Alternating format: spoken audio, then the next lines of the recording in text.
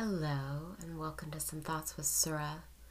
I'm your host, Surah Hertzberg, and what I have done for this episode is gone back and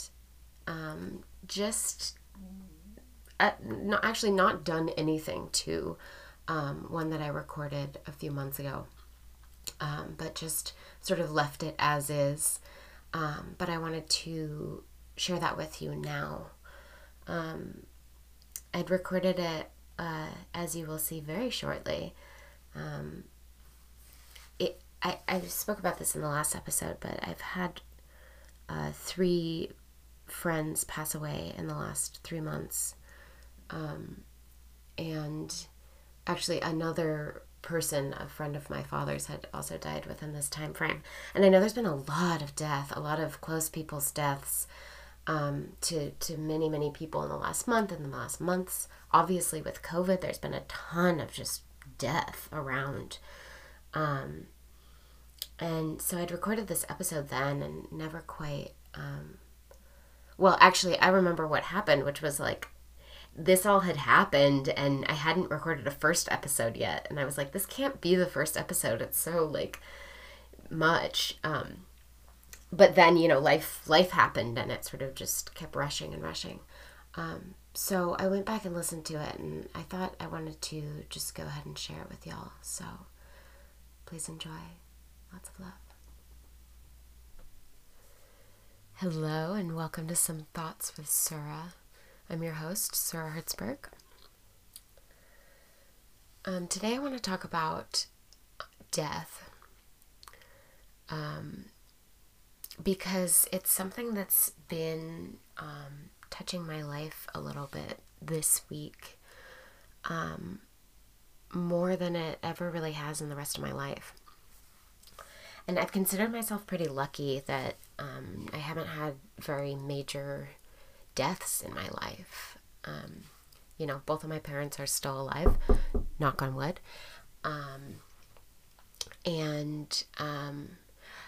I was never very close with any of my grandparents. My dad's parents died before I was born, and my mom's dad died before I was born, although she had a stepfather that, was her dad for a long, long time. So he was the only, grandpa that I knew. And when my grandma died and my grandpa died, it was sad, but I didn't really get it, and I didn't have like that close of a relationship with them. But this last week, a friend of mine passed away, and we weren't super close anymore. We'd been close like years ago. And then yesterday I found out that a very close family friend of ours passed away. And he was 90, and, had lived a really good, long, full life. But my friend was, young,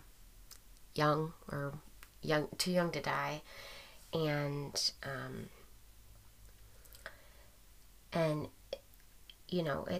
it all got me thinking about mortality and life and lifespan and just this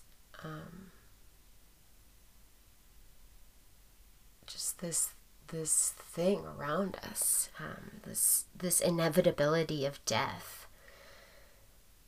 And even though I wasn't close with my grandparents, I really keenly remember when my grandpa died, having this just like enormous, he was the last grandparent to die, and just having this like overwhelming like rush of fear that, my parents were the oldest generation. And it's been sitting with me for a long time, this like fear of death. And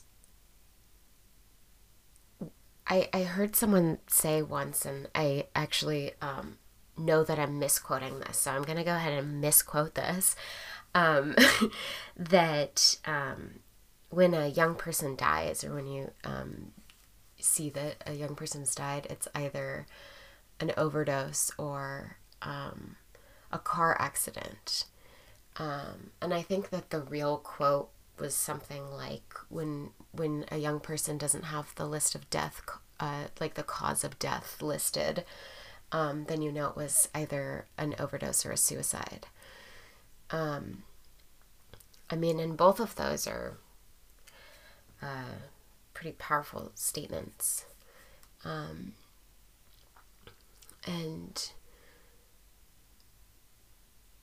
yeah, I think, I feel like there's this like need to take some sort of a stance, about drugs, and make a commentary when somebody overdoses. And the fact is, like, a lot of the times it's accidental. A lot of the times it's,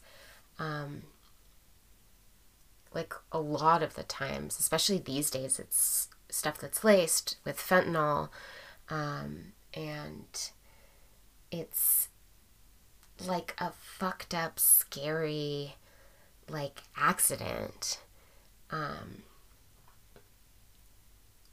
But it's not like it just begs so many other questions than, like, people shouldn't be using drugs. And I think that tends to be the like the outcry sometimes, where it's like, that someone overdoses and people are like, oh, well, you shouldn't have been using those drugs. And it's like, yeah, well, we should give a shit about mental health in this country and care for people in a trauma-informed way, and not just those who can afford it. So yeah, I had intended on doing a recording last week when I had found out that this friend died, because it had really hit me, like, at a time when I was kind of on, like, a pretty downswing, or coming out of a kind of hard time. And it's not like it was like a wake-up call, but it definitely was like, oh yeah, like, this exists. And this sort of, like, rush of life that you feel when confronted with mortality. The rush of life that I felt when confronted with my mortality was really interesting. Which is such a non-descriptive word. I felt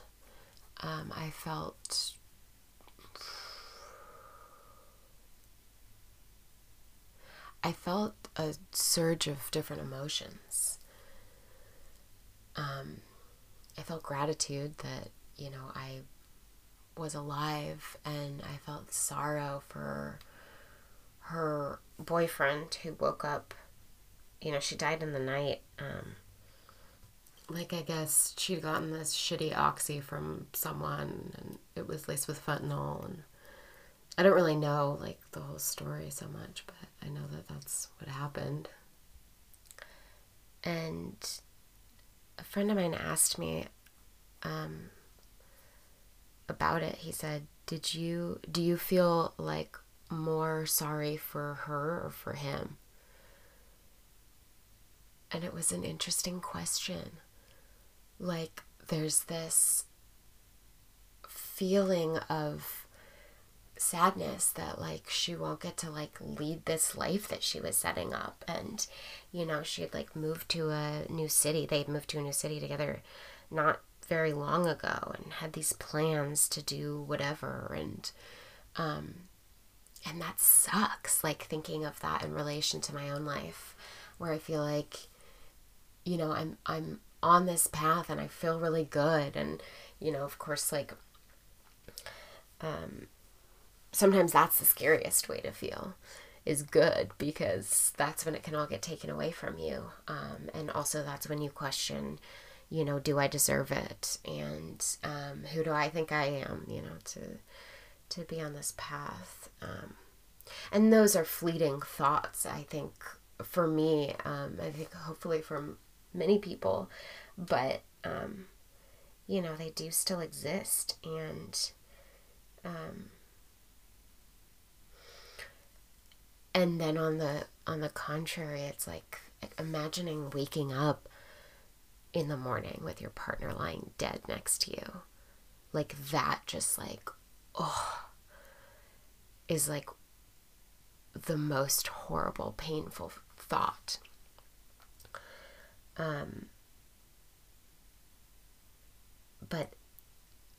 But then another even more horrible, painful thing came to fruition, which is that I learned that her parents aren't telling her family, and they aren't going and getting her body right now because her sister has a wedding or something in a few weeks. And the distraughtness of losing a child, the pain of having your child die, before you do, is so much. And then on top of that, having to make this decision about, whether you tell the family and ruin the fun of the good daughter or whatever. It just really hurt to hear that. And when I talked to my own mom about it, my mom would never do something like that, because my family is very, I think that they ride these lines between joy and sorrow pretty well. I was born just like a month or a few weeks before my brother's biological father died of brain cancer. And he died incredibly quickly. Like not that quickly. They knew when I was born that he was going to die, but he died within like a few months. And I sort of,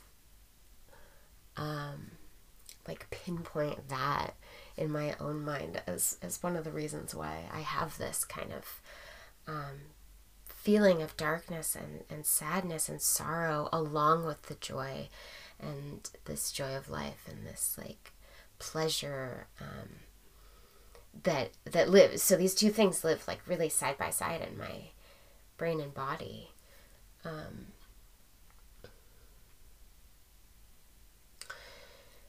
And this friend of mine was, complicated. She wasn't an easy person to be friends with or to have around.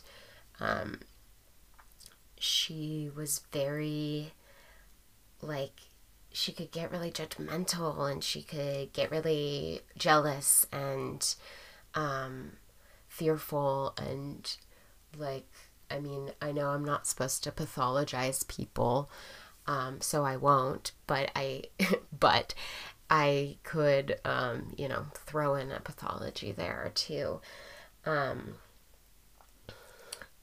And we used to go for these like long drives together. We would get in the car and just like drive out the gorge in Oregon from Portland, just sort of hours out 84 through the gorge. And I remember doing this with her a couple of different times, and we would get in the car and she'd be like, I haven't drank for like a week. Like I'm sober now. Like I'm not drinking. And I'd be like, okay, cool. Like let's not drink. And then we'd drive for a little while and we get to Corbett, which is this town along the way. And there's this Oregon doesn't have liquor store. They have like a lot of restrictions on liquor stores. But for some reason, this liquor store, was in the same, market, but it was just, behind glass. And they had this, incredible, smoked meat section. Anybody who's driven that way and been in Corbett knows what I'm talking about. And so we'd stop for some, like, you know, smoked meat, and then we'd be in the liquor store, and she'd be like, oh, let's just get like a little nip. Like, let's just get a little nip. And then we go over to get a little nip, and I was like, oh, well, like, nips are so expensive. We could just get like a pint. She'd be like, okay, let's just get a pint. And, you know, we'd end up drinking. And I mean, for sure, that's like hella enabling from both of us. But yeah. And, you know, there was like, I mean, as a young person, there was always this like a teenager, you know, even earlier than that, it was like, you can do whatever drug you want growing up in Portland, right? I mean, all our parents smoked pot, and even though they didn't talk about it, like, we knew that they'd done acid in the 60s. You know, it was like sort of common knowledge that some drugs were okay and some drugs weren't okay. And it was like, you don't do meth and you don't do heroin, but everything else is fair game. You know, I had never smoked crack or anything until I met this person also. And there was this moment, like, in my friend group when everybody was just like kind of, we would hang out at this Chinese restaurant bar in Portland and like score crack and like smoke fucking some crack. And I remember smoking crack with her for the first time. And yeah, I mean, just like two like white Jewish girls like smoking crack in like a shitty, like sketchy fucking alley next to this like Chinese restaurant, you know? It's like, it's definitely like a vibe, like a pretty intense vibe. So yeah, there's this tendency to want to speak well of the dead, or, you know, see people in the best light. And I think for myself, like, my desire is to see people like in real light, to see people like as they are, you know? And I had this image of this friend of mine when I told this to another friend, and he was like, oh, that's like her angel, like, coming down. But her angel was like, I had this image of her angel, like, you know, looking at me as I was talking about like the emotions that I was going through, you know, out of her death. And I had this image of her like looking down and being like, oh, really? Like, you're gonna make this about you? Like, you're gonna make my death about you having feelings? Like, fuck you. You didn't care. Like, this kind of thing.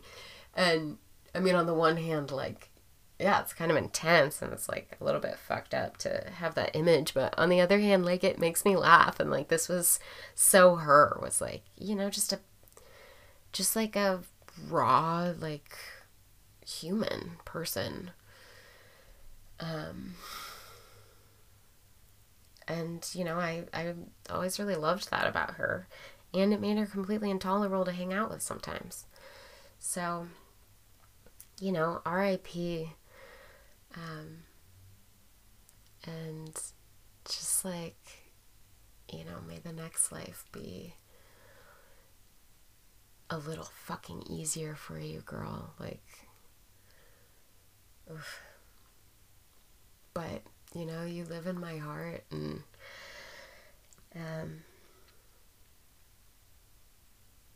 yeah, a couple of my friends were talking about like going out and, you know, doing some of the stuff that she would have liked. And I was like, you know, you should go like take like shots of like cheap vodka and go talk to like sketchy people at sketchy bars and fucking try and score some crack and like smoke it out back. And I was like, you know, that was what she liked. Not always, and like, you know, I hadn't seen her for a long time, and I know she was picking it back up and doing some other shit, but like, yeah, man, just like, that chick.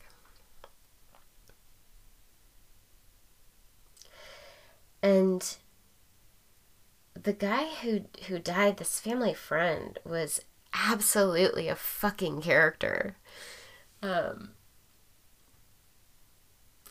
And, you know, that death is much less sad. Or I don't know if it's less sad. I guess it's sort of equally sad, but it doesn't feel untimely or, surprising.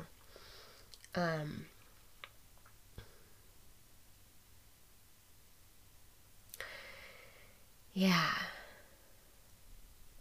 He was this loud, outspoken, just big character.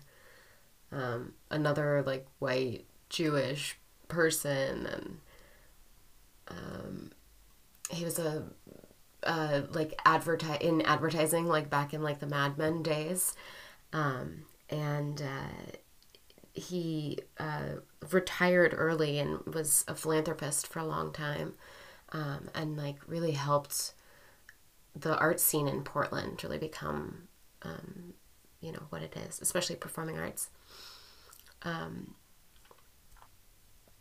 Kind of like people loved him or hated him, and he was a really close friend of my dad's, and my dad's been telling me for many years that he watched this friend of his aging, that sort of from the time that my dad was maybe like, let's say like 50 or something, he'd been using this friend of his who was I guess like 18 years older than him or 16 years older than him or something, and they'd been using his aging as like a way to track his own aging, kind of like looking at the lifespan and the phases of life through the lens of this other person. And I haven't talked about it with him much with my dad, but I am curious to know like what he makes of it now, and yeah, it's this funny thing that like we're all going towards our inevitable deaths and the deaths of all the people that we love, and that's a beautiful thing. It makes life worth living. It gives us, something to kind of care about and latch onto. And at the same time, it's terrifying in certain regards, and it's something you have to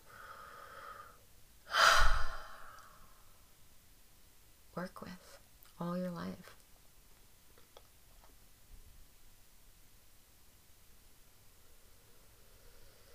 So yeah, I guess my take home right now is just like I'm having this real feeling of like grabbing life by the horns, and that means the good and the bad.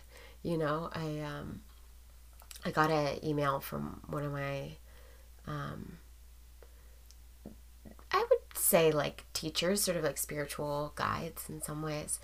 And the heading was something like, it was astrological, and it was like, in this Gemini full moon, Mercury retrograde, whatever, like, embrace this ecstasy and depression or something like that. And that really spoke to like where I'm at. Like I have been feeling this enormous exaltation and ecstasy and this like really dark depression also. And I think for me, like these moments usually oscillate over longer periods of time, but right now they're feeling much more stacked, like one on top of each other. And there's a beauty in that, because it's not all or nothing. It is yes and to hold these energies, together in balance, like in the movie Inside Out, this like Disney movie.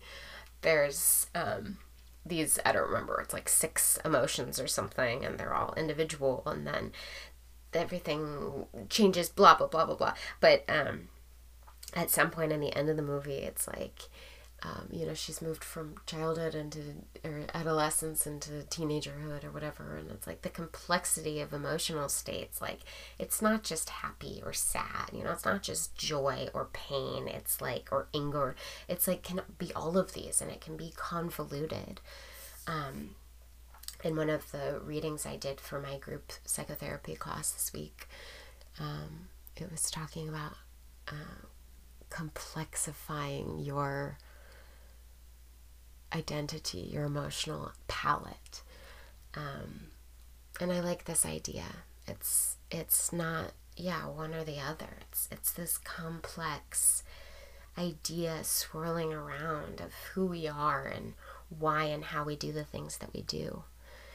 And for myself, like, making this sort of stance of accountability where it's like, I'm not going to be good or bad, all or nothing. Some days I'm going to feel like shit, and some days I'm going to like really like let go of whatever myself, but like ultimately I'm striving for a feeling of wholeness, and a feeling of just like, complexity.